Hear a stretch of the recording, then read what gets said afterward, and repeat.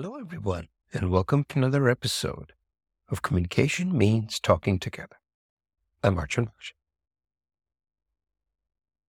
This week, I thought we'd talk about something that seems to come up fairly often as a question, and that is, how can one be more assertive?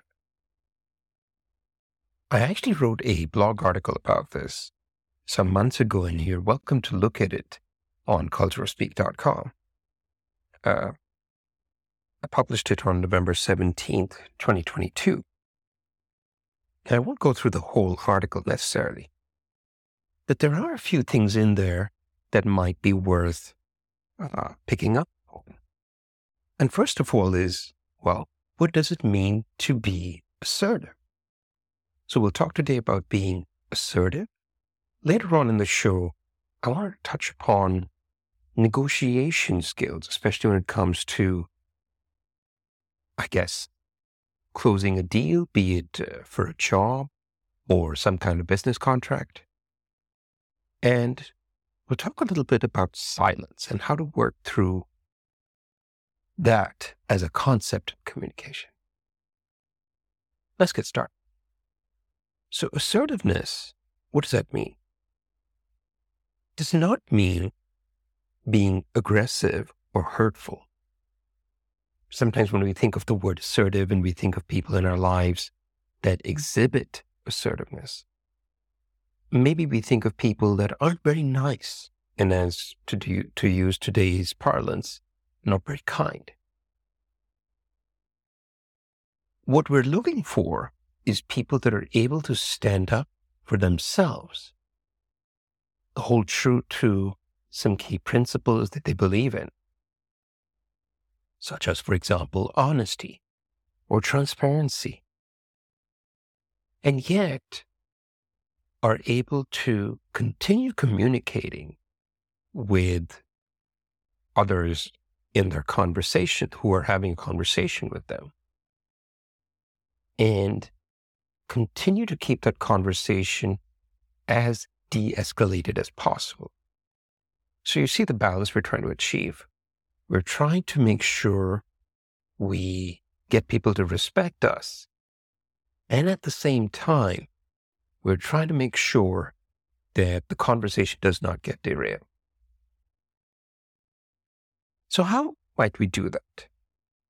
One thing that we can certainly do is speaking simply and concisely. Fewer words being used per sentence helps us keep the message as concentrated as possible, as opposed to, imagine you're communicating the same idea, but you're using more words. It's like you're taking the Kool-Aid or the beverage of your choice and pouring way too much water. It's no good anymore. People aren't enjoying it. They don't know what to make of it. And after a certain point, they're not even sure what the beverage is anymore. So if we use too many words to explain the same idea, it's like putting too much water in your favorite beverage. It ruins it. That doesn't mean that we use so few words that the beverage is too concentrated, or too sweet, or too sour, as the case may be. So you want just the right amount of words where the flavor of the beverage is kept, maintained, and yet there's a certain body to the drink that it is sweet, but not overly sweet, or sour, but not overly sour. So word count matters. In addition, word choice matters. A very interesting example that came up in a radio show I was listening to. So as is the case with a lot of radio shows, you have a host and they're interviewing the guest of the day. And As is often the case, the guest is an expert on a subject and the host is a generalist. The host doesn't have necessarily, specialized knowledge in every topic that they cover. So in this example, this radio show is listening to, the host asked a question or made a statement which was going to lead to a question. And almost immediately, the guest, who was the expert on that topic, pushed back and said, no, that's not correct. That's not true. And I liked how the host handled themselves on the air, because, of course, there's no, additional takes, unlike in a movie. It's live, right? So what did they say? The host said, I appreciate that so much. I was inartful with my words. Let me try that again. Think about that for a second. You're thanking the guest for, setting you straight about the topic. You're acknowledging that they're the expert and you're not, but you're not necessarily apologizing and giving up your power in the moment. And so you use the word inartful. Like you're trying to say, I'm trying to make a point here. I just need to be a bit better, with my words. And I thought that was a wonderful way of handling the moment. So the goal, if you think about it, and it was something I just said a moment ago, is really you're trying to balance and maintain both your power in the moment and the cordiality or the harmony with the people you're interacting with. And perhaps choosing your words carefully is a really good way to improve your chances at being assertive without being aggressive. Now might be a good time to jump to the second topic of the day. I thought we'd talk about something I picked up over the years around negotiation. Now, again, to pick on something I was mentioning earlier, I can't call myself necessarily an expert on this, but I've definitely seen it happen in work situations, myself personally, but also just observing around the world. And you may know this too. Let's say it's a typical scenario. Somebody is interviewing for a job and they're getting to that point of the interview or that sequence or that session in the interview series. Maybe it's the second interview, maybe it's the third interview, where finally the company is ready to make some kind of monetary offer, put a figure on the table. This is going to be your salary. This is how much we're going to pay you, right? That kind of a statement. I've seen two reactions over the years that are puzzling. Intriguing, I should say. One reaction is I've had people hear a number and then just shut it down and just walk away completely because the number was too far out of where they were comfortable. In this example, probably the salary was too low for what they felt the job was worth. In addition, I've seen people, perhaps when they hear the number, even if it's perhaps on the lower side, I've seen people jump right on the offer immediately. I had an example of somebody who jumped on it so quickly that the offerer hadn't even finished their sentence. So there can be some really interesting, fast reactions from people. And what makes it even more curious is that people then might later down the line actually regret what they did. As in, I shouldn't have walked away from the table. I could have tried to move them closer to my number. And in the other example, where they accepted too soon, they might regret and say, oh no, now I'm stuck at this level for 6 months, 8 months, 12 months, and then maybe I can try to negotiate for a salary raise. So you get the idea.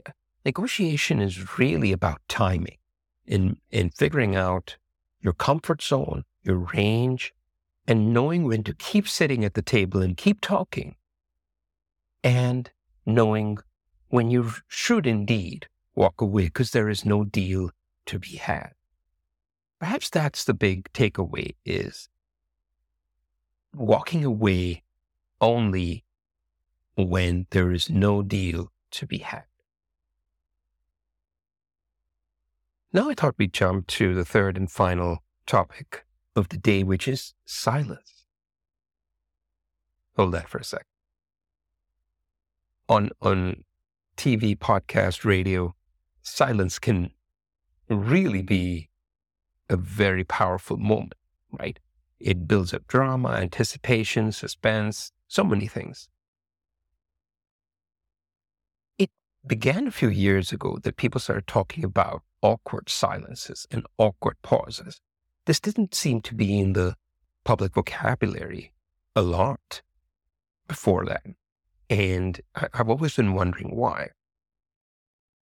And I found that there's maybe a generational shift that happened where people became uncomfortable with the other person in the conversation not talking, or just sitting with someone and not sharing words for a while.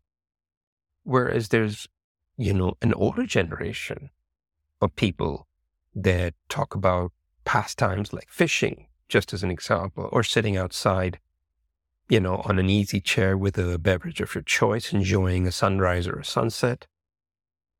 One person might be reading a newspaper, and there's no TV screens, no smartphones to be seen. It's just people enjoying their moment. And this might be something that younger folks have perhaps an opportunity to delve into, is what can create comfort with silence. Silence of words doesn't have to mean silence of meaning. Sit on that for a second. Silence of words doesn't have to mean silence of meaning. Even if I'm not speaking with you, I am still communicating. If two people are sitting together quietly for an hour on a park bench, one person is reading a book, let's say the other person is just watching the world go by, they might not be talking for a few minutes or half an hour or 45 minutes until maybe one person says, hey, how about let's go and grab a sandwich from across the street. It's almost lunchtime. But for that 45 minutes or that hour or however long it is, you're still communicating to each other and establishing, hey, we're good friends. We enjoy each other's company. We respect each other, right?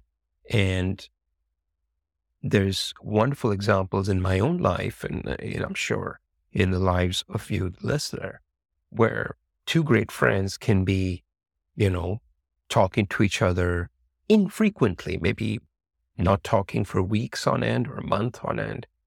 I've heard examples of people not talking for a year at a go, and still when one of the parties picks up the phone, or these days, messages, you're happy to hear from the other person. It's just, you pick up where you left off. The point is, we've become so used to animation. Something's got to be happening all the time. And I think that creates a lack of patience with how things move or don't move. There's a magic to waiting and allowing things to happen. And there's an ease to it where if you can just hang on just that extra second, that extra few seconds, it can make, as in the case of, an actor or a comedian, it can make for a more powerful emotional scene or a louder roar of laughter, building up suspense. Or it just soaks in meaning when you're sitting, again, with a friend or a loved one, bench and just smelling the roses, as we say. So if, dear listener, if I can leave you with anything today, I would say take that moment of silence when it comes to you next and revel in it, because it is meaningful. With that, I thought we can close it out for today. Pleasure again to connect with all of you. Please always feel free to drop by culturaspeak.com, drop us a line. If you enjoyed this episode, do let us know, drop a review, like, share, and subscribe on whatever platform you're listening on. And as always, have a wonderful weekend. We'll see you next time.